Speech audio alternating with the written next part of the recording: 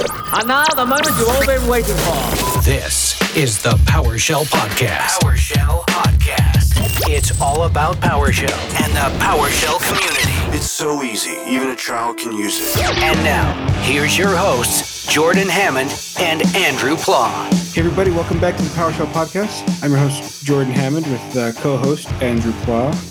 Hello. Today we have special guest Adil Leghari, and if I butchered your name, feel free to shame me now. No, hello everyone. You did great, Jordan. It's a dill like a dill pickle. So that's usually what I say. All right. I crushed it. We're already off to a great start. Things are looking great. All right. So we met at Summit. I think we're talking at Summit this year. You gave a talk about repositories. Yes, I did. So my talk was around, so now I work for Cloudsmith, so it's sort of relevant to what I was doing, but I had actually written the talk before that, sort of talking about PowerShell Gallery and the fact that, we're all PowerShell users here. And a lot of times what happens is the PowerShell Gallery, like last week, goes down and you have code that in your production pipelines that relies on the PowerShell Gallery being up, being able to consume modules from it. So my talk was just around a couple of ways you can go about mitigating that outage. And one of them, of course, surprise, surprise, is Cloudsmith as an option for a private repo. Very cool. Was that the only talk you gave? I could have sworn I saw you all over the place. I was definitely around a bit. It's been a few years being involved in Summit, so I really enjoy catching up with friends there. We did me and Stevie from Chocolatey, so Stevie Coaster on GitHub and Twitter. Me and Stevie gave a side session on remote work, the challenges of remote work, and how everybody became a remote company during the pandemic. So how do you deal with that? How do you work asynchronously with your team, and how does it affect your mental well-being and your work-life balance and health? Interesting.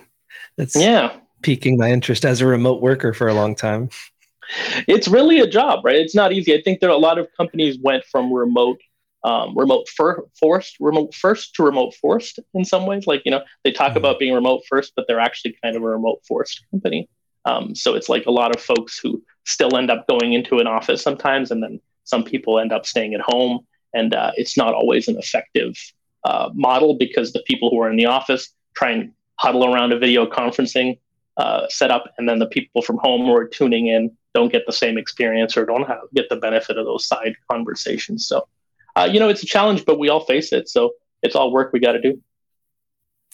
Yeah, interesting challenges. I feel like the odd man out, because more and more the work from remote work is mandatory. More and more people demand it as part of the thing, and I hate it. I fought so hard to get back into the office as soon as I could. As soon as it was safe for me to return to the office, I pushed hard for it, and my productivity plummeted during the pandemic, and it's back up now that I left. So now that I'm back in the office. I think that's an important thing to highlight, is I don't think that remote work works for everyone. And the folks that it doesn't work for really have to have, more strategies or coping mechanisms around being isolated.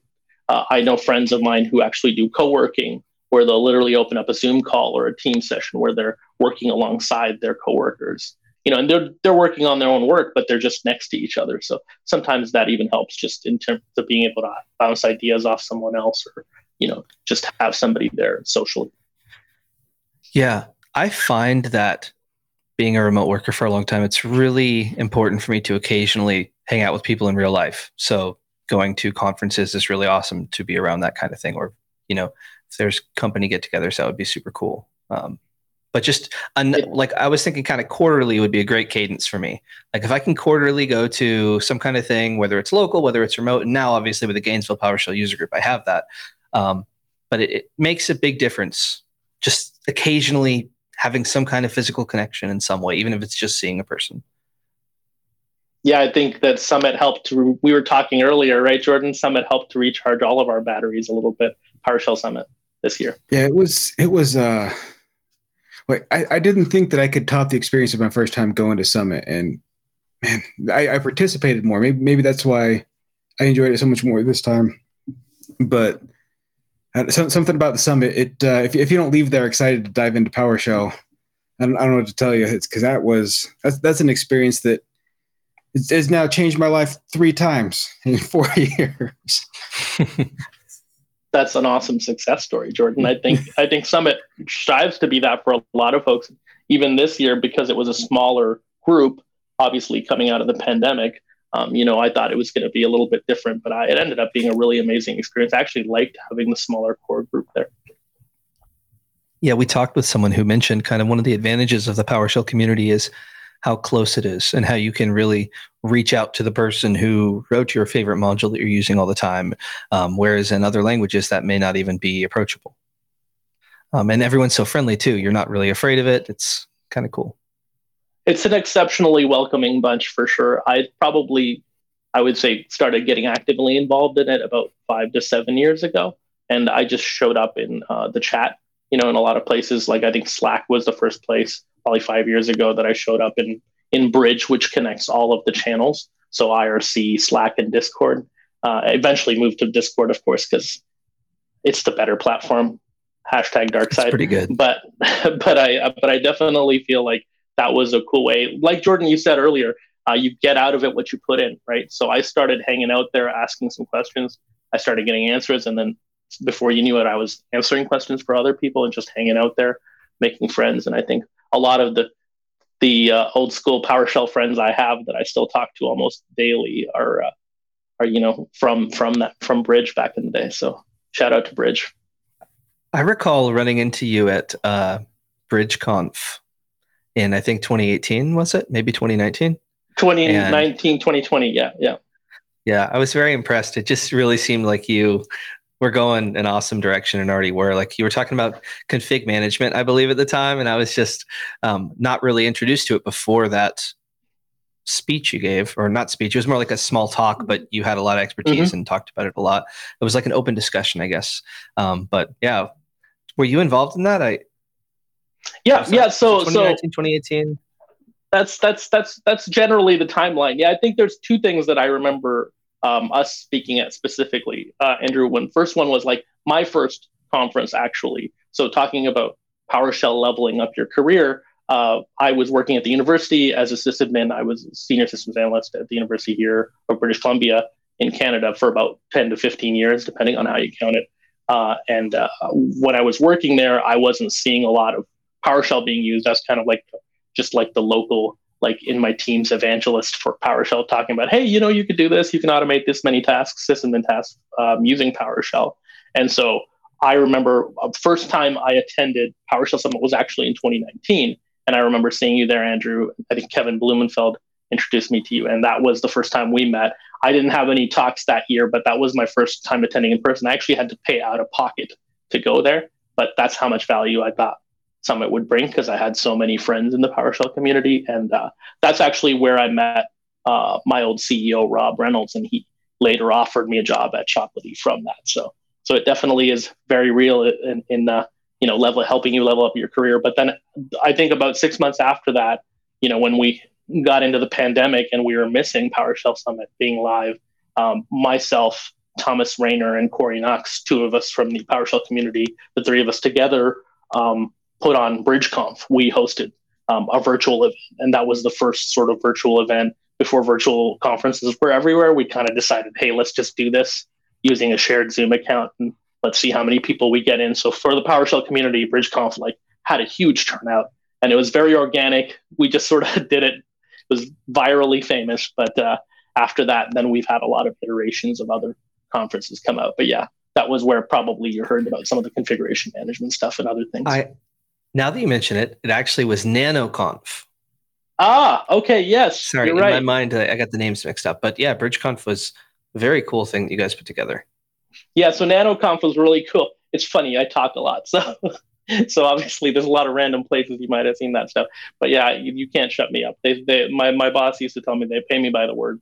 But it very much NanoConf was funny because I'd worked on some configuration managers, and we had a small little working group as a side session from that, right, where we were doing a group talk.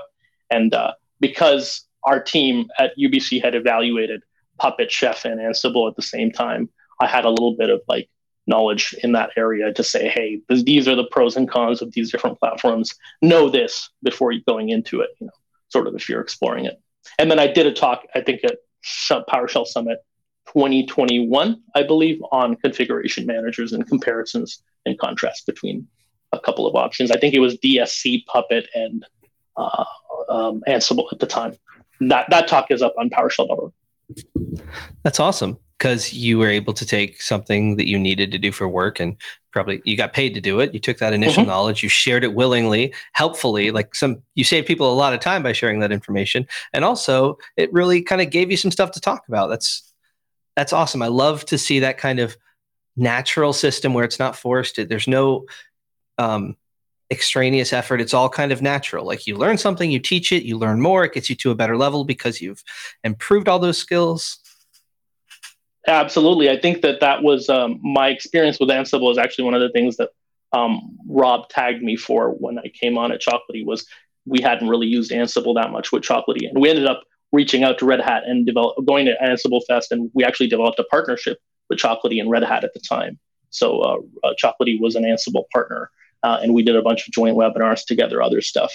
And the fun thing about Ansible is, all the Windows-based stuff for Ansible is all just PowerShell under the hood. It's, Python is running the calls and stuff, but everything, PyWinRM does a connection, but all the individual modules and stuff. If you ever out in the community checking out YouTube videos, if you ever check out Jeremy Murrah's stuff, Jeremy Murrah is my brother from another mother. He does a lot of cool Ansible PowerShell stuff. So you can write whole PowerShell modules or convert them into Ansible modules pretty easily. He's a really cool guy. I love that guy. Mm-hmm. So you do something similar to Stevie Kosher that you brought up earlier, where you'll just have some knowledge and someone say, hey, can you throw up a talk on that? And you just dive right in and you have a talk. I respect that a lot. That's like, I've spent, I don't know, since I left Summit, I'm like, well, I want to talk. That's the next progression, is I need to talk this thing. And every idea I have, like, this is dumb. And I just reject everything I ever thought of. So the ability to just that quick is like, oh, I know this, I'm happy to talk about it. That is awesome. Like, I need to know your secrets. I don't know if it's awesome or it's foolish, Jordan, to be honest, but I do have to give both of you credit, because a lot of the PowerShell podcast stuff that has come out of actually before Summit and stuff, but right around that timeline with you two starting this, I know that there's been, since the Power Scripting podcast was around before, I know there's been sort of like a gap in the community where a lot of folks wanted an ability to speak about PowerShell and tune into something like a podcast on a weekly or bi-weekly basis. And I think you two, power to you, full kudos. You filled that gap well, and I think that's really what people are gravitating to, right? I think that's the same concept I ascribe to when I speak about different topics. Is like, you don't need to be an expert in it necessarily. You need to know enough to save somebody else a little bit of time. And even if I save somebody 5-10 minutes, it's probably worth putting out there. So yeah, there's so many benefits to it. Talking to other people who are awesome and letting them showcase their stuff, that's easy. I could do that all day. That's all this is. Doing something for myself, not that that's easy. Where I struggle. I don't know. It's easy for you. It's not easy for a lot of people. It's a pretty challenging thing to we bring do in something like this. We just bring in crazy smart people that talk way over my head, and I love it. And I come away learning. That's what this is. This is I'm tricking people to teach me for free. Well, really, you're helping out other people while you do it. Well, really, what I feel it is Jordan, you're a force multiplier for people around you, right? That's what you want to be in, and that is a role in the community, right? You don't have to be the person who knows everything. I think I've gotten, I attribute a lot of my career and success to surrounding myself with people who know a lot more than I do, and learning through osmosis a little bit. So you've got a great group of folks around you. So definitely use them where you can, because I've often pinged somebody like Mark Krause or Kevin Blumenfeld or Stevie Koster or all these great folks in the community and said, hey, I could bang my head against this issue for an hour, but I know you've solved this before. I've seen a blog article. Can you help me for 5 minutes? And I've done pairing sessions. People have hopped on. We've shared code. Everybody's and like you said before, Andrew, it's one of the most welcoming communities in the world when it comes to tech. So really, I would encourage all your listeners to, use it. Use it while you can. Like, never be afraid to ask the silly questions in the PowerShell Slack or Discord, or reach out to your colleagues, because there's a lot of smart folks who are very willing to give their time. Definitely. And I mean, maybe you can speak for this from all your config management stuff, but would you say that by teaching others, it kind of helped you learn it to the next level? Oh, absolutely. Yeah, I think there's a whole concept we have around PDD, presentation driven development, right? For conference driven development, where you sign up for a talk, and I'm like, I don't completely know this topic yet, but I would like to see this in the community, so I'm just going to go ahead and commit to learning this and well enough to present it in the next 3 to 4 months or however when the actual RFP is due. But yeah, definitely that's a big driver behind it, because if you want to be able to explain it to somebody, sometimes in the early stages of practicing your talk and explaining it, you help yourself understand it better. I think also having the kind of timeline and the due date really encourages you to actually learn it. Because I know for me, I have a lot of ideas about learning new things, but when there's a deadline in a talk that you have to give, I actually do it quite a bit more. Yeah, definitely the sweat and bullets thing, right? Like it's crunch time, so you definitely have to go and get it all done. But I haven't always. I'd like to say I practice what you preach, but there's plenty of times where I'm up late nights the week before the conference tweaking my code to make sure everything works. I heard somebody say that a talk's really not done until you've given it. Like until then, it's always a work in progress. A talk's really not done until you've given it 3 times, I think. You kind of have to give it. And honestly, if you have material, here's a tip I think I learned probably the hard way, but you don't have to, is, if you're actually exploring a topic and wanting to give a big talk on it, like at the level of a PowerShell Summit or a PSConf EU, give it a few times, or a practice version of it or a smaller version of it at a few user groups first.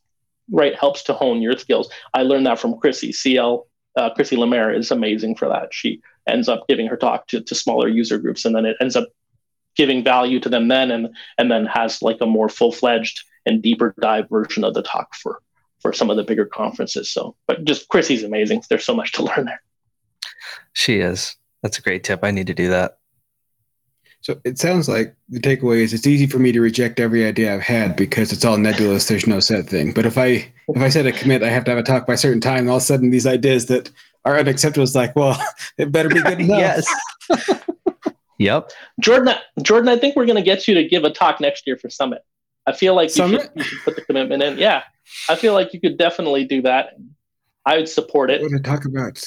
I'll create a self-depreciation module. It's like, how about self-appreciation, and we learn by doing, and might have some positive benefits. Get dash compliment. Get dash compliment. Yeah. Or get self-affirmation, right? You're good. You're great, Jordan. You're wonderful. Yeah. You need a Jordan's voice telling Smalley.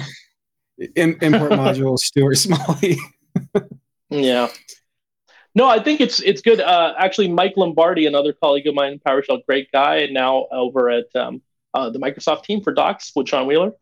Lombardi gave me a great piece of advice, which is him and Glenn Sarti, when they both used to work at Puppet, actually would do practice talks. So they would both be giving a talk. And so the weeks leading up to the talk, they would practice against each other and give each other advice. So just do a dry run with a friend of yours or a colleague who's also preparing a talk, and then you both give each other feedback. So that was immensely helpful for them, and they're both amazing orators. If you've ever heard a Lombardi talk or Glenn Sardi, both of those are mentors of mine. Great tip. Lots of good, useful information. Yeah, so this has turned into conference tips. Yeah, it actually happens a lot. When all the guests come in and we start talking about the conferences or different meetups or just the community, and every time the enthusiasm just bubbles over, we end up talking about this more than almost anything else. It's just how to start contributing, which is, I think is value to it. We've had some people reply to us that they've taken that start contributing. We had some people make their repo live out there. That's been pretty fantastic. It's been a lot. Yeah. Wow. We've seen a couple of repos, some people joining GitHub. There's been some cool stuff. And I think that the reason why we always see that passion is because everyone who's on this show so far has seen the value of contributing to the community in many different ways. Like, yeah, speaking at talks, yeah, writing blogs, yeah, just being active in the Discord and Slack and answering questions and connecting with people, like asking good questions. There's just so many ways. And all the outcomes are generally positive. So it's hard to not kind of get excited when you see so much good stuff. It's so efficient. We all love efficiency. It's so efficient. Yeah, I think a big part of that too is like, I think for folks listening at home, it's often that imposter syndrome, right, that gets in the way of everything. And I think I'll be the first to admit, and I'll happily admit this, that I'm usually the worst PowerSheller in any room that I'm in, and that's exactly where you want to be. You want to be around people who are better than you at it, and that's how you actually get better. I attribute a lot of my success in PowerShell to surrounding myself with folks who are smarter, and not ever being afraid of posting questions, and even then still like pushing my own material and my own modules and my own code against those people, and not all of them have been nothing but encouraging in that process and shown me ways to improve it. So don't ever be afraid to be the weak link in the room, so to speak. Yeah, we don't talk about imposter syndrome enough because in my mind, I deal with it and think about it so much. But yeah, man, it's a big thing. I kind of feel similarly, like even running the podcast, like, oh, we're not the experts of all experts. But yeah, I definitely feel like the worst PowerShell in the room at times as well. So imposter syndrome led to a fight with my mentor once because we were doing something in PowerShell and I had done something he had never seen before, but I just assumed he knew everything I knew. So he was trying to get an explanation from me and I thought he was messing with me, and it just turned into we're like button heads until finally he figured out what I was talking about. It's like, I had no idea this worked this way. And it was a long drawn out argument because I couldn't accept the fact that the guy I'm talking to didn't know a single thing. Like, he had to know everything I knew. It was a interesting moment. Yeah, I guarantee between the three of us. Yeah, I guarantee between the three of us, there are things that each of us don't know about PowerShell. So we could all teach each other something. So it's cool to be able to have a language or a platform where you can go into any room and it's like that. And when people see the value, they're very interested in helping new people to contribute. So you mentioned being comfortable asking those questions. Oftentimes people are happy to see someone asking curious questions and to see someone trying to take that next level and struggling with probably similar things that they've struggled with. And they'd be happy to save you some time and connect with someone else who experienced the exact same issue that they have at some point. Yep, absolutely. That's the greatest dopamine hit if you save somebody some time. I always tell people that I love helping for selfish reasons because I just love the enjoyment I get out of making somebody's day a little better there. Definitely. Slight pivot, but I'm curious. One topic that we haven't really covered on this podcast before is repositories. I know we've kind of mentioned the PowerShell gallery as a repository, and I think installing things from the repository. But what are repositories, just like generically, and then within the context of PowerShell? Yeah, great question. Thank you, Andrew. I think it's important to discuss repositories just when it comes to any sort of code. So a repository is just a place where you can store code that is packaged in a certain format. So when we talk about Node.js, there's NPM repositories. When we talk about Docker images, there's Docker registries, which is just a fancy repository. And in the case of PowerShell, what we have is a NuGet repository. NuGet is just the packaging format for a lot of .NET code, so .NET C# code, and also PowerShell. So every PowerShell module that you create gets wrapped in this NuGet wrapper and then pushed up into a NuGet repository. And it is NuGet v2 specifically right now. There is future support planned for v3, but it's a NuGet v2 repository is what we're talking about when we talk about the PowerShell gallery or even your own private repo if you want to host it. Okay, interesting. So for PowerShell, the gallery holds just about everything, I guess. In what cases or what reason would you want to have your own repo instead of just using the gallery where it's there and it has all these modules? Mm-hmm. Yeah, like why reinvent the wheel, right? Great question. Yeah. I think a large part of that is the fact that PowerShell gallery, much like Chocolatey with the community repository, also NuGet packages, a lot of these are public repositories. So public repositories don't come with any specific SLA or service level agreement or uptime guarantee, right? And so if you are using those modules, consuming those modules, let's say you have a GitHub action or a pipeline task or something else where in production you're running through some code and you're spinning up a container and you're installing a PowerShell module there and doing stuff with it. If you're doing any of that stuff in production, you obviously really care about the reliability and uptime of that gallery to be able to consume that module from it. So the challenge is when you have a public repository, it can go down at any moment, like we saw just last week. And then all your pipelines fail, which is not good. Now, in your console, you can check your current repositories with the get ps repository command. By default, you should only have the PowerShell gallery or PS gallery. Yep, it should be there, and it should be set as untrusted by default. So you actually can trust it by default. Otherwise, it will prompt you the first time to say, hey, do you want to trust it? But yeah, by default, the Awesome. PS gallery is there, and it's untrusted. Yeah. Well, we wanted to try something new in this episode, which is to start transcript before we start running code. So shout out to Jeff Hicks, friend of the show, for giving us this piece of advice. We ran some code a couple episodes ago, and it was kind of hard to follow. So he suggested we use a transcript. So we will have a transcript, and the link will be in our show notes.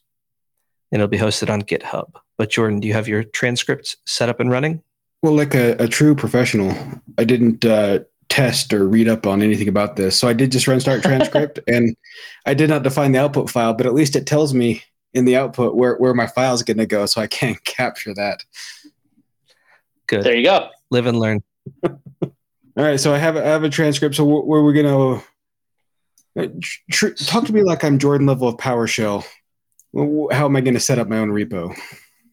Yeah, absolutely. So we can talk through it a few ways. We can do it live if you want practically, but we can also just speak to it for the listeners at home. I think the simplest thing is that Cloudsmith or any other repository platform, they should support your native tooling. So PowerShell Get under the hood is the module that's used to interact with any repository. So you have commands like find module, install module. That's all reaching out to the gallery and trying to install. So you can very much do install your own, obviously, repository instead of the PowerShell repository as a private repo. So get PS repository, like Andrew Pla already shouted out, is the way that you would be able to see what you have currently, and then you can also, set your own repository up by register PS repository. So register-PS repository is going to allow you to set up your repo.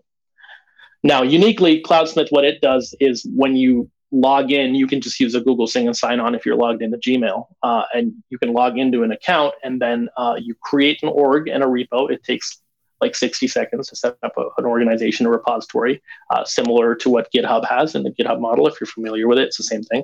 And once you have your org and your repo, there's a little set me up button on the screen, and you can click on it, and it actually gives you contextual documentation. So you can see, it will actually give you the commands that you can copy and paste to say, hey, this is how I would set up and use the register PS repository command in my PowerShell console.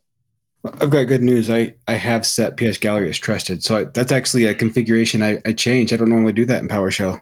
I found one. There you go. Nice. Rock on. Awesome. So one thing that I've had the need of as someone who writes modules for a company at times is publishing those modules, distributing those modules, right? You can't always publish everything to the PowerShell gallery. That is not suitable for some internal modules for companies. But if you have your own repository, you have some benefits there where you can publish your own things. But how are dependencies handled in that type of situation? Like, say my module requires another module. Yeah, that's great. So I think I obviously you bring up a really good point, which is the fact that private repositories exist for a reason.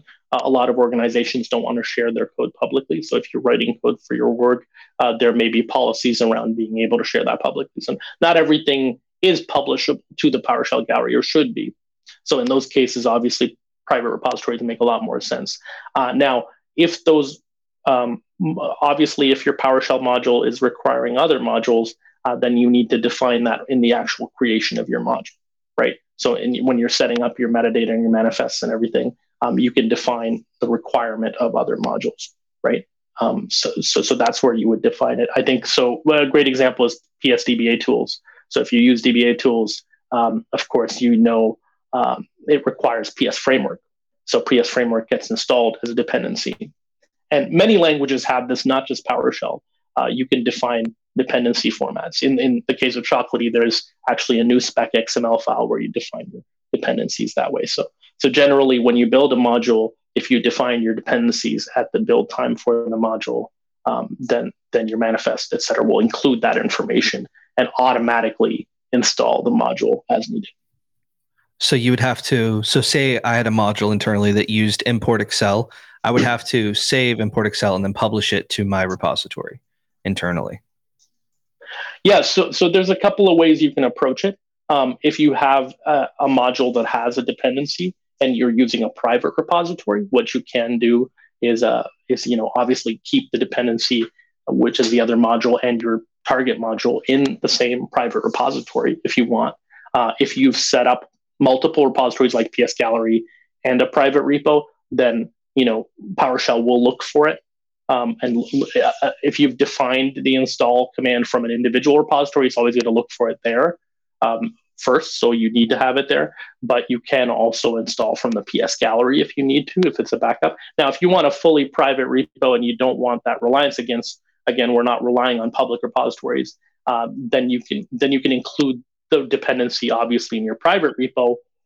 Or Cloudsmith also, if you're using the paid version, has the ability of actually letting you define a upstream. So the great thing with an upstream is you can set the PowerShell gallery as your upstream repository. Then you just go ahead and install modules as you see fit.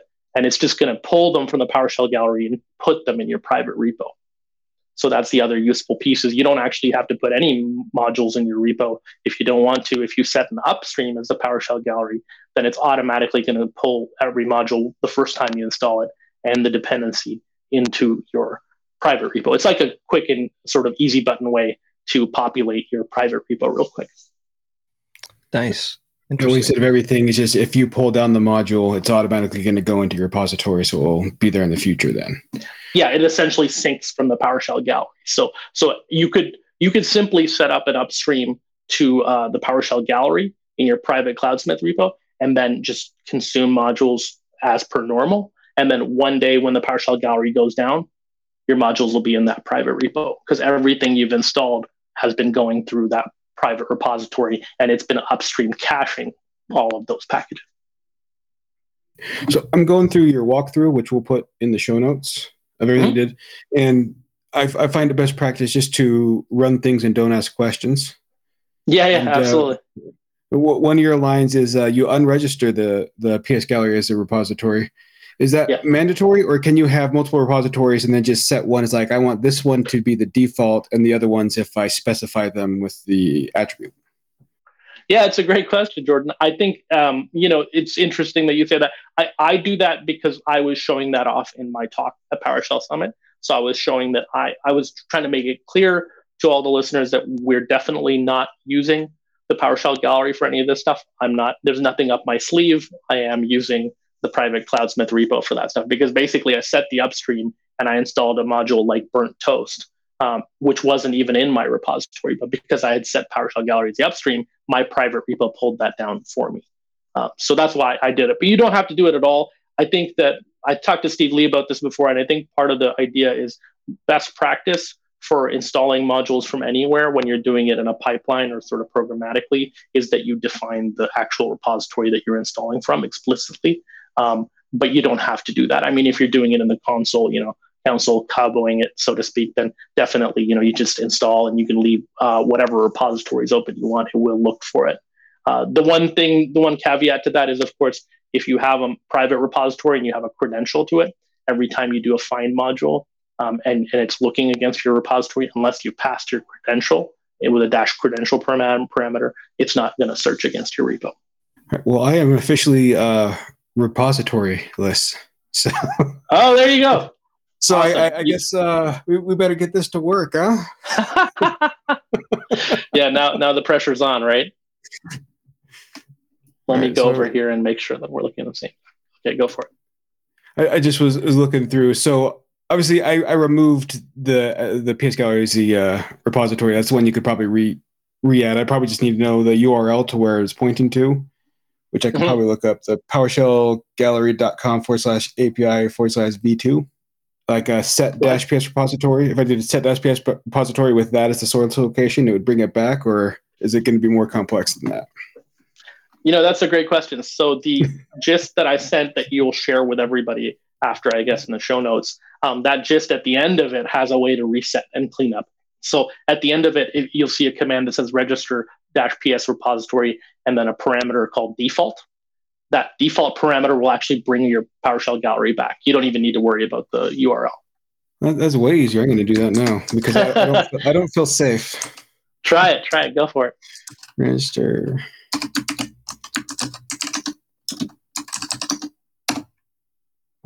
It's thinking. Let's find out.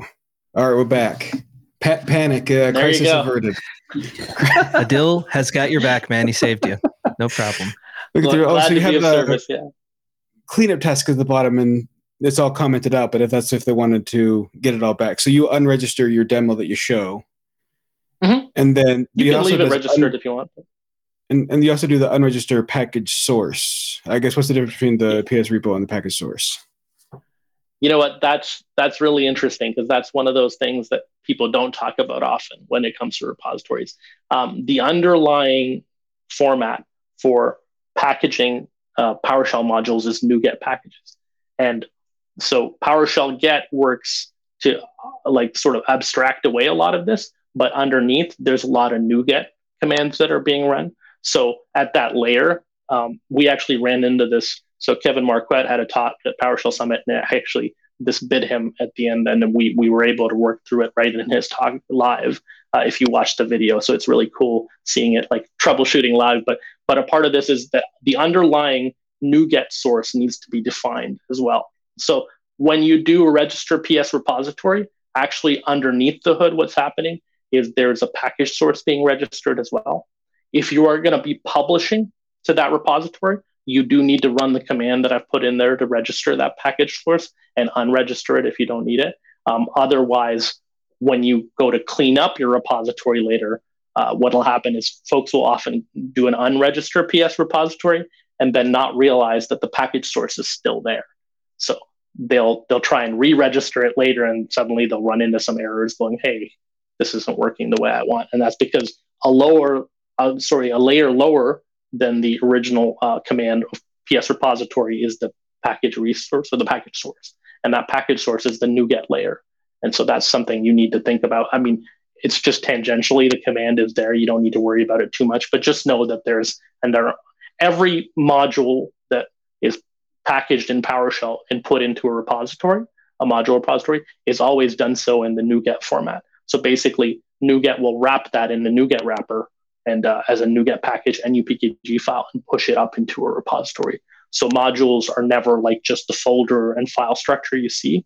When they're put in a repository, they're in this NuGet package format. All right. So for the source parameters, the provider name is usually NuGet, but if it's something different, you have to specify within those parameters. Instead of NuGet, the provider name equals, and then I don't even know what alternatives there are if we're trying to pinpoint where I'm at. Well, Jordan, the great news about that is we can look up the doc right now, right? And we can take a look. Get help is your friend. So if you look up register package source, which I'm doing right now, I don't pretend to know all of this off the back of my head. But if we look at provider name, Bootstrap, NuGet, and PowerShell Get are the three options. Okay. You don't need to worry about it too much. Oh, I'm just doing the get help for the transcript here.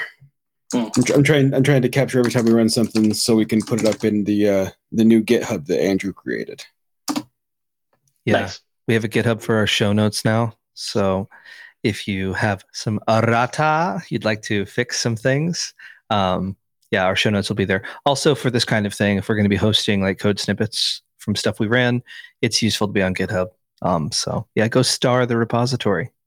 That's an awesome plug, Andrew. I'll definitely go check it out after this. No, it's a good idea to sort of walk through what we're doing a little bit, just so everybody knows, because I know that Jordan's running some code and I've kind of given them the code to run, but I haven't really provided much context for listeners.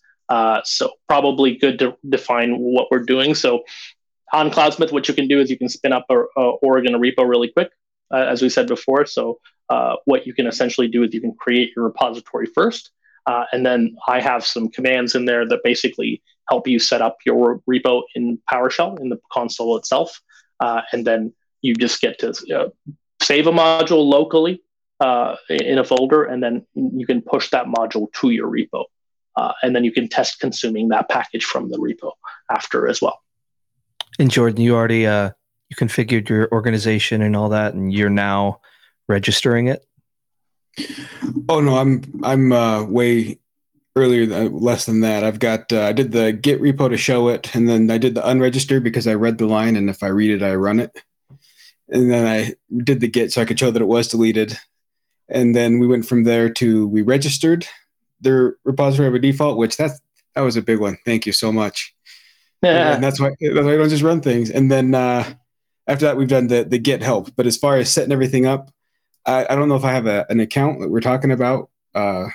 So what I was thinking you might want to do is I can set up my Adil's demo account, which is what that command is for. And I can just share my API key with you so that you can run the commands as is, right? And then everybody else will have to go and actually create an account on Cloudsmith, but you don't have to if you don't want. If you want to just share that credential, because I can reset it after this call, so there's no problem to me. So I can just do that now. Is the commands that are already in there work? So let me just go in. Okay. Does that work? Oh yeah, absolutely. And then once we do that, there's one line that I thought was interesting, where you specify the key. You have the Cloudsmith API key as an environment variable, so $env colon. So yes, I've always done it where if I create a key file, I export it as a text, and then I just put it in the a locked down file share. But this one, you just have it as an environment variable within your session for the API key to use. Yeah, so that's one of the ways that you can deal with secrets, right? I mean, obviously, best practice, use a secrets management module or use another provider for passwords. What I tend to do is use environment variables sometimes when I'm shortcutting that process built into my PowerShell profile. What that will allow me to do is if I'm using other commands or even other shells, then those environment variables will persist depending on what level I've defined them. Now, we have a Cloudsmith CLI, which actually is written in Python, so we won't discuss it too much here. But that version actually uses an environment variable called Cloudsmith _API_key. So I just pull that same environment variable for PowerShell.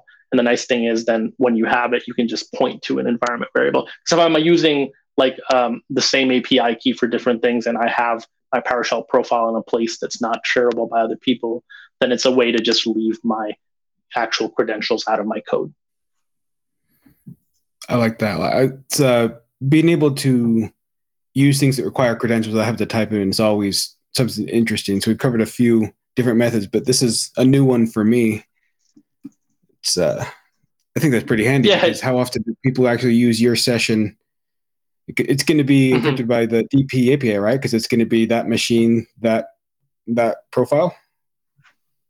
Yeah, well, data protection API for sure. I mean, encrypted in that sense, but in general, if somebody doesn't have access to your PowerShell profile, they're not going to be able to access that file, right? The Microsoft PowerShell profile file that's on your local system. So it's a good idea. I find when I'm just, even if I'm just sort of home labbing some of my code and just playing with it, I just try and leave any credentials out of even like just scratch scripts that I'm writing.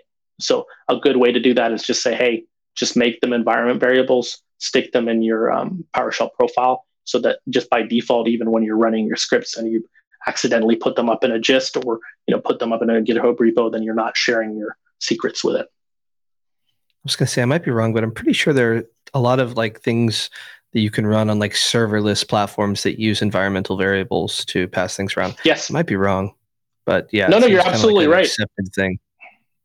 You're absolutely right. So in pipelines like GitHub Actions, other things like that, like Terraform, a lot of places where you hear the dreaded words YAML, which are not so scary once you get comfortable with the idea that spaces is how you're separating lines. So a lot of those platforms all use environment variables as their store for secrets, because you can pass those in to a pipeline runner quite easily. Awesome. I know we're kind of using you as a guinea pig for this idea, but I'm excited about it because when we started this, our concern was it's all talking, no show. So when it comes down to code, how are we going to showcase it?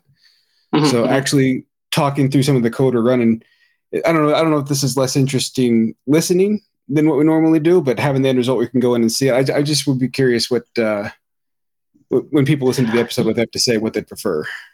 Yeah, I think it's going to be interesting. So I think it definitely we'll have to see how it goes, because you may have to do some editing. Well, I'm sure this will be fun. The only thing I have to remove is the key you gave me, and then probably the path for my username and everything. Maybe don't want to put that out there yet. It doesn't really matter. Yeah, this is my demo account, and I blow this stuff away regularly, so no worries there. Now that we've got the folder, we're going to try that line again. Okay. So the next part so I've set the location, and this is where it's going to basically save the modules when it pulls them down onto your machine, is what the set location's for? Yeah. It's just a local folder. So that path that I put there is just right there in the local folder. I just say dot, just save it here. All right. And you know what I'm going to do this time? I'm going to skip over your line for unregister PS Gallery. I've learned. Oh yeah, you've learned. Even though it's a single line to correct, you've scared me straight from running code that I don't know. There you go. All right. Register the package source, so it gives you the provider name, and we set it as trusted. That's all stuff that's within your parameters with the name and everything. All right. I'm running this line by line. I wonder if I could just cut all of this or just copy all of it and run it, and it will give the thing. Yeah. I just don't want to. With transcript, I'm not sure. Where it's not verbose, I'm just running it line by line, which seems wasteful because it's not putting any output. On this one, I could just copy it all in there and run it all, right? Yeah, I would recommend that. So when you splat out your code, it requires that multiple lines, right, to have each parameter defined that way. So I just run that whole block. Okay. All right. So I have it running. I don't have NuGet apparently on mine, so it is after my permissions installing that. Yep. Which is great that it's prompting you. That's awesome. The challenge that folks find is in a pipeline, they're not always able to acknowledge a prompt like that. So be sure that you're running the latest version of PowerShell Get and already have NuGet in your pipelines if you're running them. That's something folks will run into sometimes. Asking me a password for the user. So that should have been the credential that you created up top where you have... Yeah, $sign credit. Okay. Can I just put $sign credit in there? Would it fill it out for me? Oh, now it just went webcast for... I'm not sure what's happening here. And so it is asking for the password. Yeah, I think you need $sign cred to be defined if you haven't defined it up top. The key, right, and the pass and the cred, the 13, 14, 15 line, if you define those, and then at the bottom, when you run the whole code block for the repo and with the credential, it should pass that information. Yeah, and I thought I ran that. So we grabbed the key. I'm going to scroll up to Well, there's nothing wrong with actually just... What you can actually do is you can just run the 13, 14, 15 line again together, all together, all three of those lines. And then there's nothing wrong with rerunning that. Yeah, you need to define your env Cloudsmith API key variable. Which I did that one statically, just figuring we'd go through and remove the actual API key from there. Mm-hmm. But did you put single quotes around the actual key? I did. Okay, perfect. Let's see. Just working on exiting that now. People are going to see a lot of errors now. Transcript's going to be fun for everybody. It looks like the install package is where it's asking for the credentials. Oh yeah, where is that in? At the bottom there. So when we install package. Okay, so install module where it says install module repository repo name credential key. Yep. Oh, sorry. So, my bad. It should be credential cred $cred key. Yeah. Well, see, we caught there something. You go. We caught something. So we'll fix that now. My bad. I got to say that makes me feel real good because I thought I had just butchered it. So I was worried too. You saved it, man. There you go. And the system works. Just killed my session before I hit stop transcript. So oh no. What should be in there? So, but it sounds like everything ran. We see why it failed. Why it was asking for the credential because it was passing just the API key instead of the cred we built. Yes. So if I put that in there, then it would have gone through and it would have grabbed all the modules that were listed in there, which looks like PS Windows Update and invoke command as were the two. Or those are the sample ones that we pushed up, and so those are the ones that you can test as well. I will go and fix this in the code now so that you don't have it. I think there is one place where you use the NuGet API key, and that is when you're pushing to a NuGet repository or a PowerShell repository. And so there you need the $key value that I defined, but everywhere else you just need cred. Yeah, so it looks like line 56 where find module and install module both are using key. Line 52 where it has published module, it specifies NuGet API key. I think that one's accurate. Yes, okay. That's the only one that's, yeah.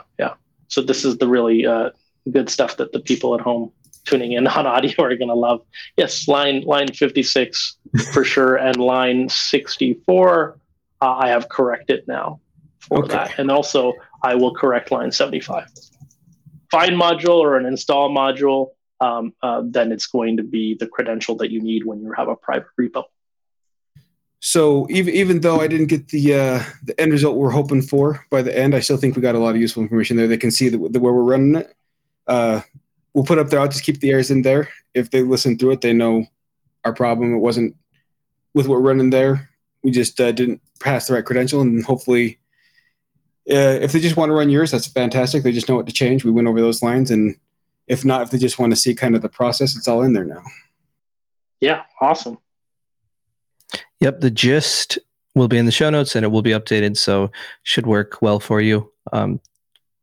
Comments are enabled on the gist as well, so say hello. Yeah, feel free to reach out if there's issues.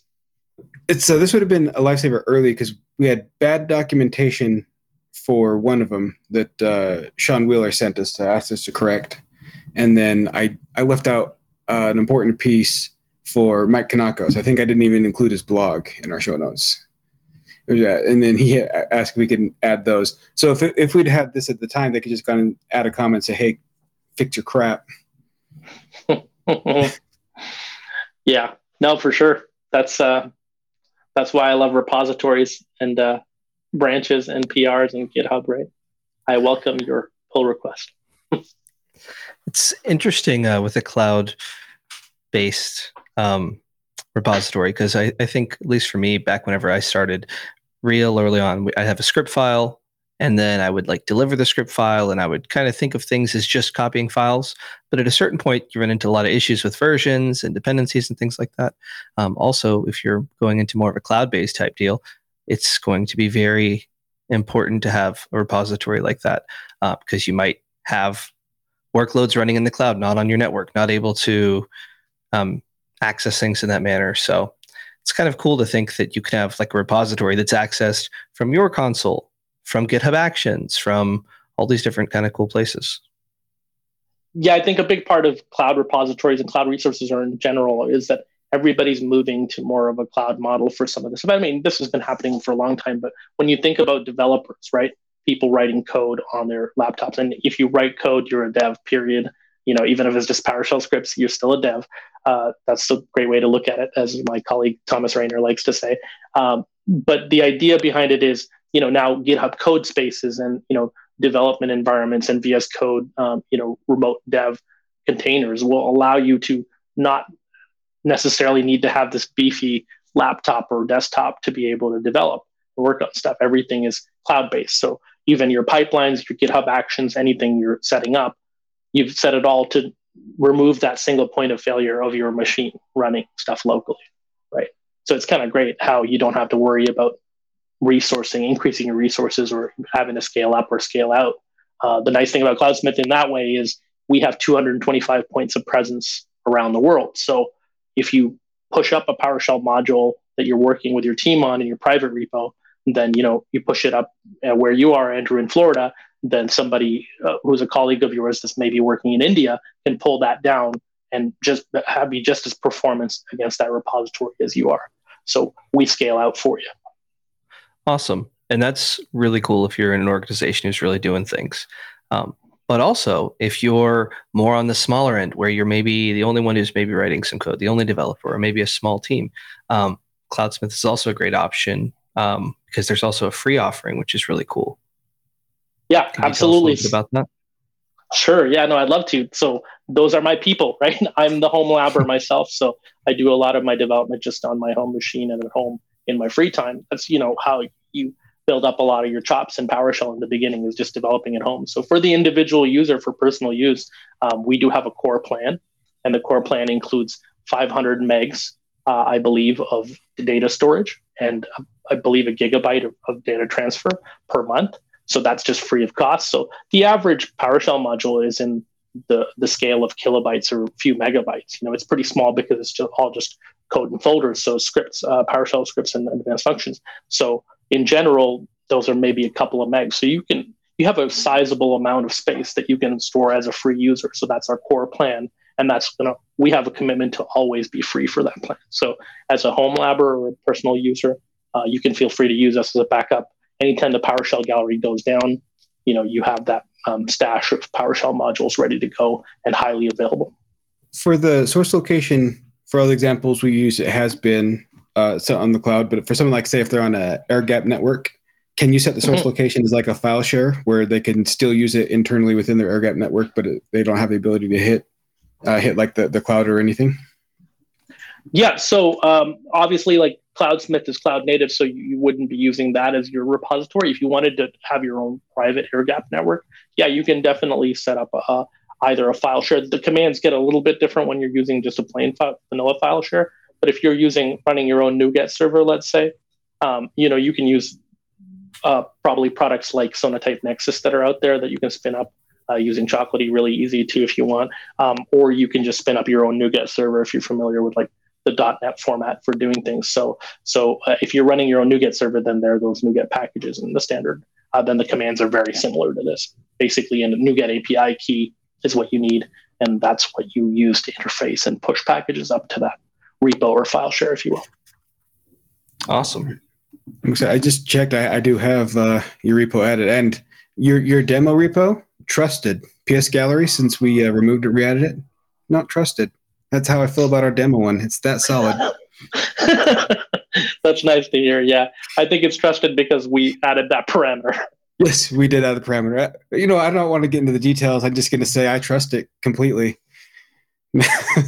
Yeah, great to hear. I mean, I encourage listeners to try it out. I think it's a fun, easy way to have a backup repo if you need it, and totally low stakes. You don't have to give us a credit card number or anything.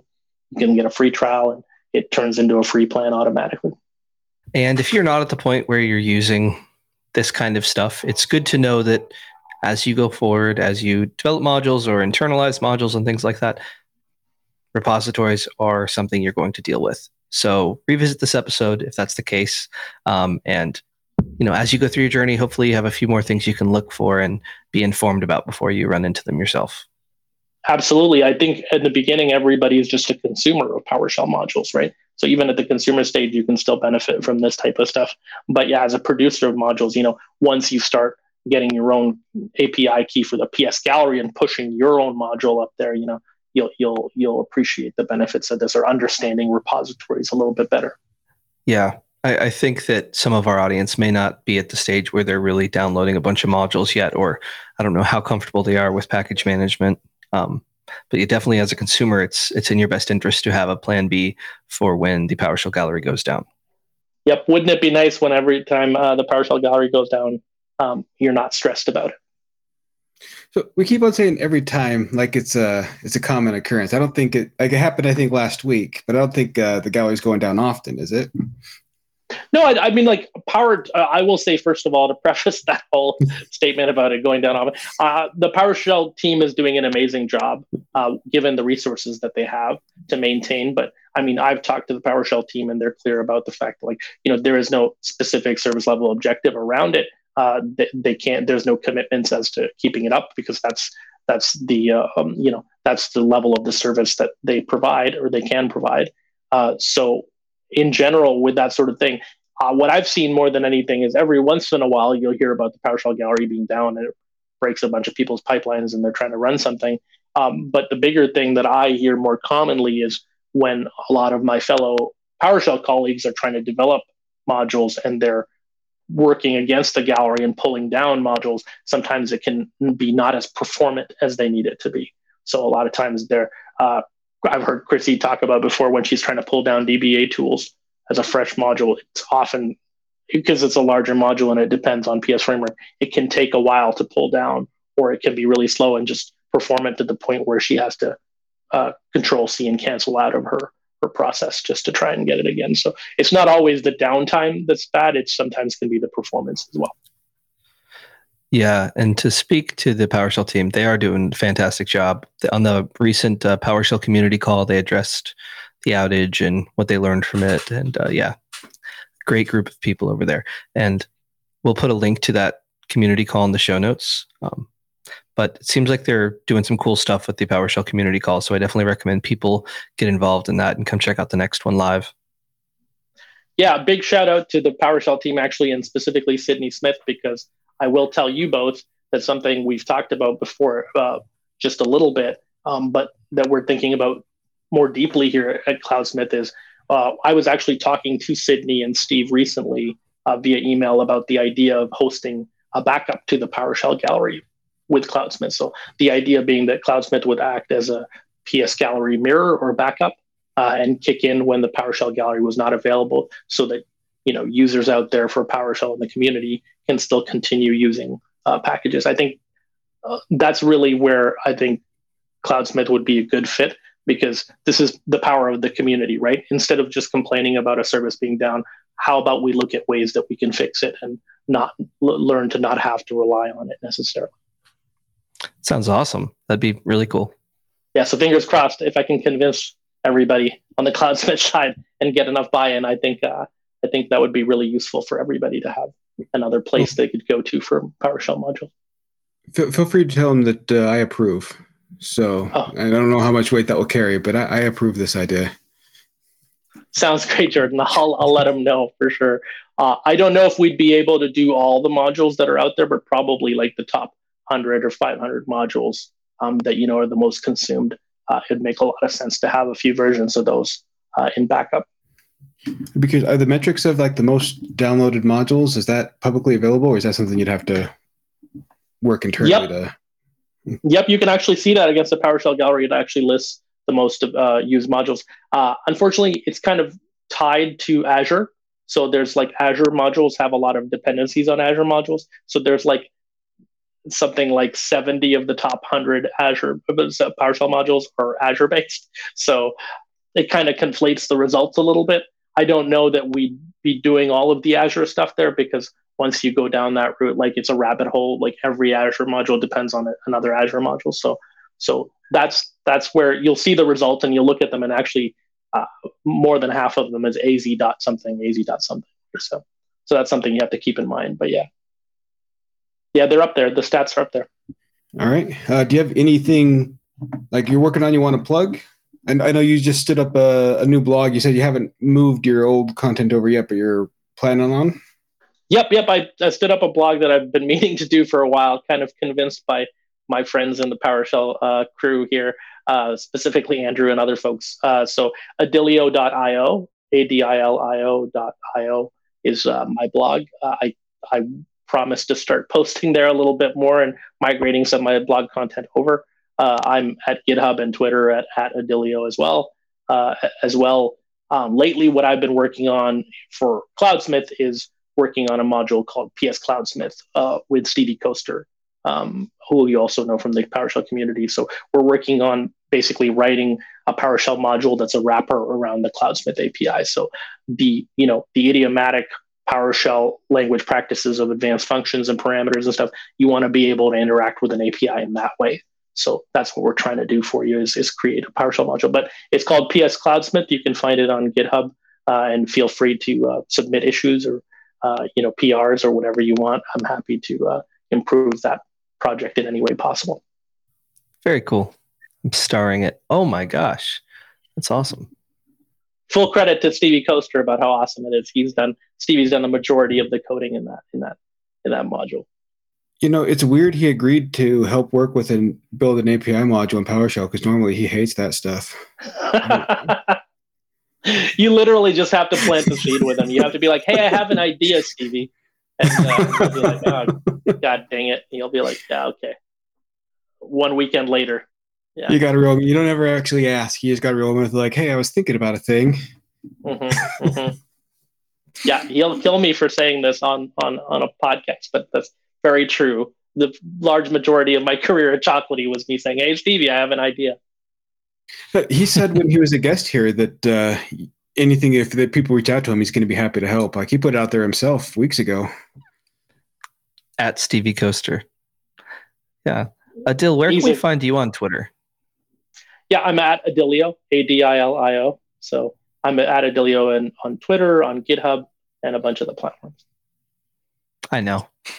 Yeah, you know. You know. Yeah. I'm a big fan. Follow back. Big fan. Yeah, big fan. Yeah.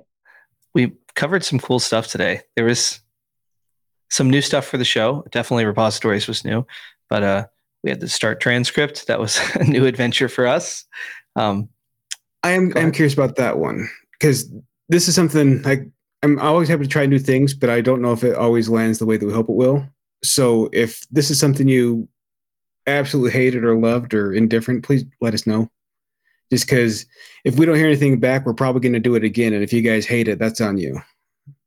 And I'll tell you what, if you have that lovely feedback you'd like to give us, you can email us, powershell@pdq.com, or alternatively, and we're here in the modern era now, guys. We just had a new realization, and that is that you can also just tweet at us at PowerShellPod. That's a lot easier for a lot of people. So feel free to tweet at us on social media. Tell us what you learned in this episode. Give us some feedback on Start Transcript. Tell us how you're liking Cloudsmith, if you set it up. We're going to have some great links in the show notes to Adil's PowerShell demo from Summit. There's the PowerShell community call. Jordan, was there any other things? I thought we had another thing to announce. Is there any big meetups coming up? Anything PowerShell related? I don't know, around June 30th? Oh, meetups, huh? I don't know about anything about meetups. So let's see. I think this episode is going live. The 27th. So in 4 days, if you're listening to this on the day it went live, is the reboot of the Salt Lake City meetup. You can attend that remotely. If you want to, if you're in Utah, you're local, feel free to swing on by. We'll give you food. If you're remote, we're not going to give you food, except for Gilbert, who's going to be talking about plaster. We're going to give him food. Stucco and plaster. Yeah. Yes. Yeah, we did an episode with him a couple weeks ago, and he's going to go into some more detail and really get into the depths of stucco and how you can use it in your organization. And that's in 3 days from when this goes live. So that's this Thursday. Thursday at I think 6 Mountain Time. I'm gonna tweet out the meetup eventually. For my 3 followers, see if they want to attend. But we'd love to hear from everyone. We know meetups have been fading out. We're trying to bring them back. I've got mine. Andrew has one in Gainesville.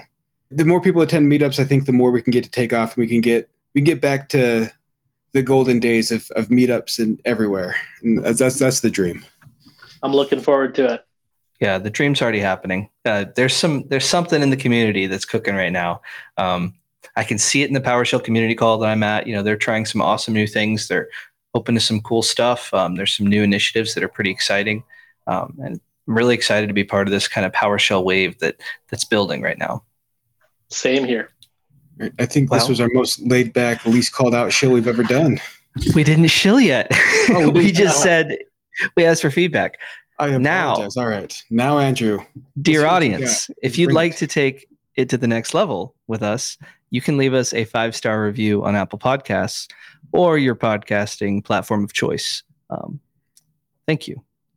And if you have any questions, comments, there's PowerShell@pdq.com, or you can tweet us at, I probably know my own Twitter. What's the Twitter handle? PowerShell Pod. PowerShell Pod there. Thank you. Yep.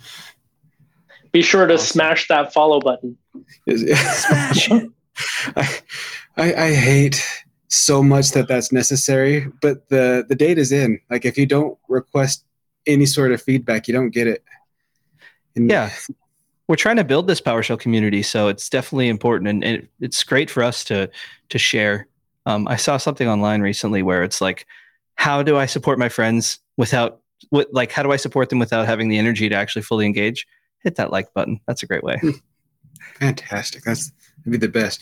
All right. And I'm hoping next year's summit, well, we should talk before next year's summit for sure, but we should definitely go out and find a time to hang out, maybe go catch a meal and catch about how awesome this experience was for you. Cause I'm sure it's been life-changing. It has. I feel I leave a changed man. I have to say, I think I'm gonna look forward to sitting in the audience next year, Jordan, when you're presenting your PowerShell Summit talk. Is what I'm thinking, right, Andrew? I'll have the topic any moment now. Any moment, I'll have that topic. We have a little bit of time to pick it, but thank you so much, Adil, for joining us. You're a great friend. So excited to have you. It was a lot of fun. Absolutely. No, it was great. It was great fun. Thanks for having me, guys. Absolute pleasure being with both of you. So thanks you two both for your time. I'm happy to get the word out about repositories and PowerShell and Cloudsmith and all that stuff. But I'm happy to talk about the PowerShell community we're all part of. Because I really love it. It's responsible for a lot of life-changing things in my career and in our lives. So always happy to talk about that. #blessed. #live, love, laugh. Thanks for listening to the PowerShell Podcast with your hosts, Jordan Hammond and Andrew Plough. You guys rock! We do it because we love you. The PowerShell Podcast is a production of PDQ.com.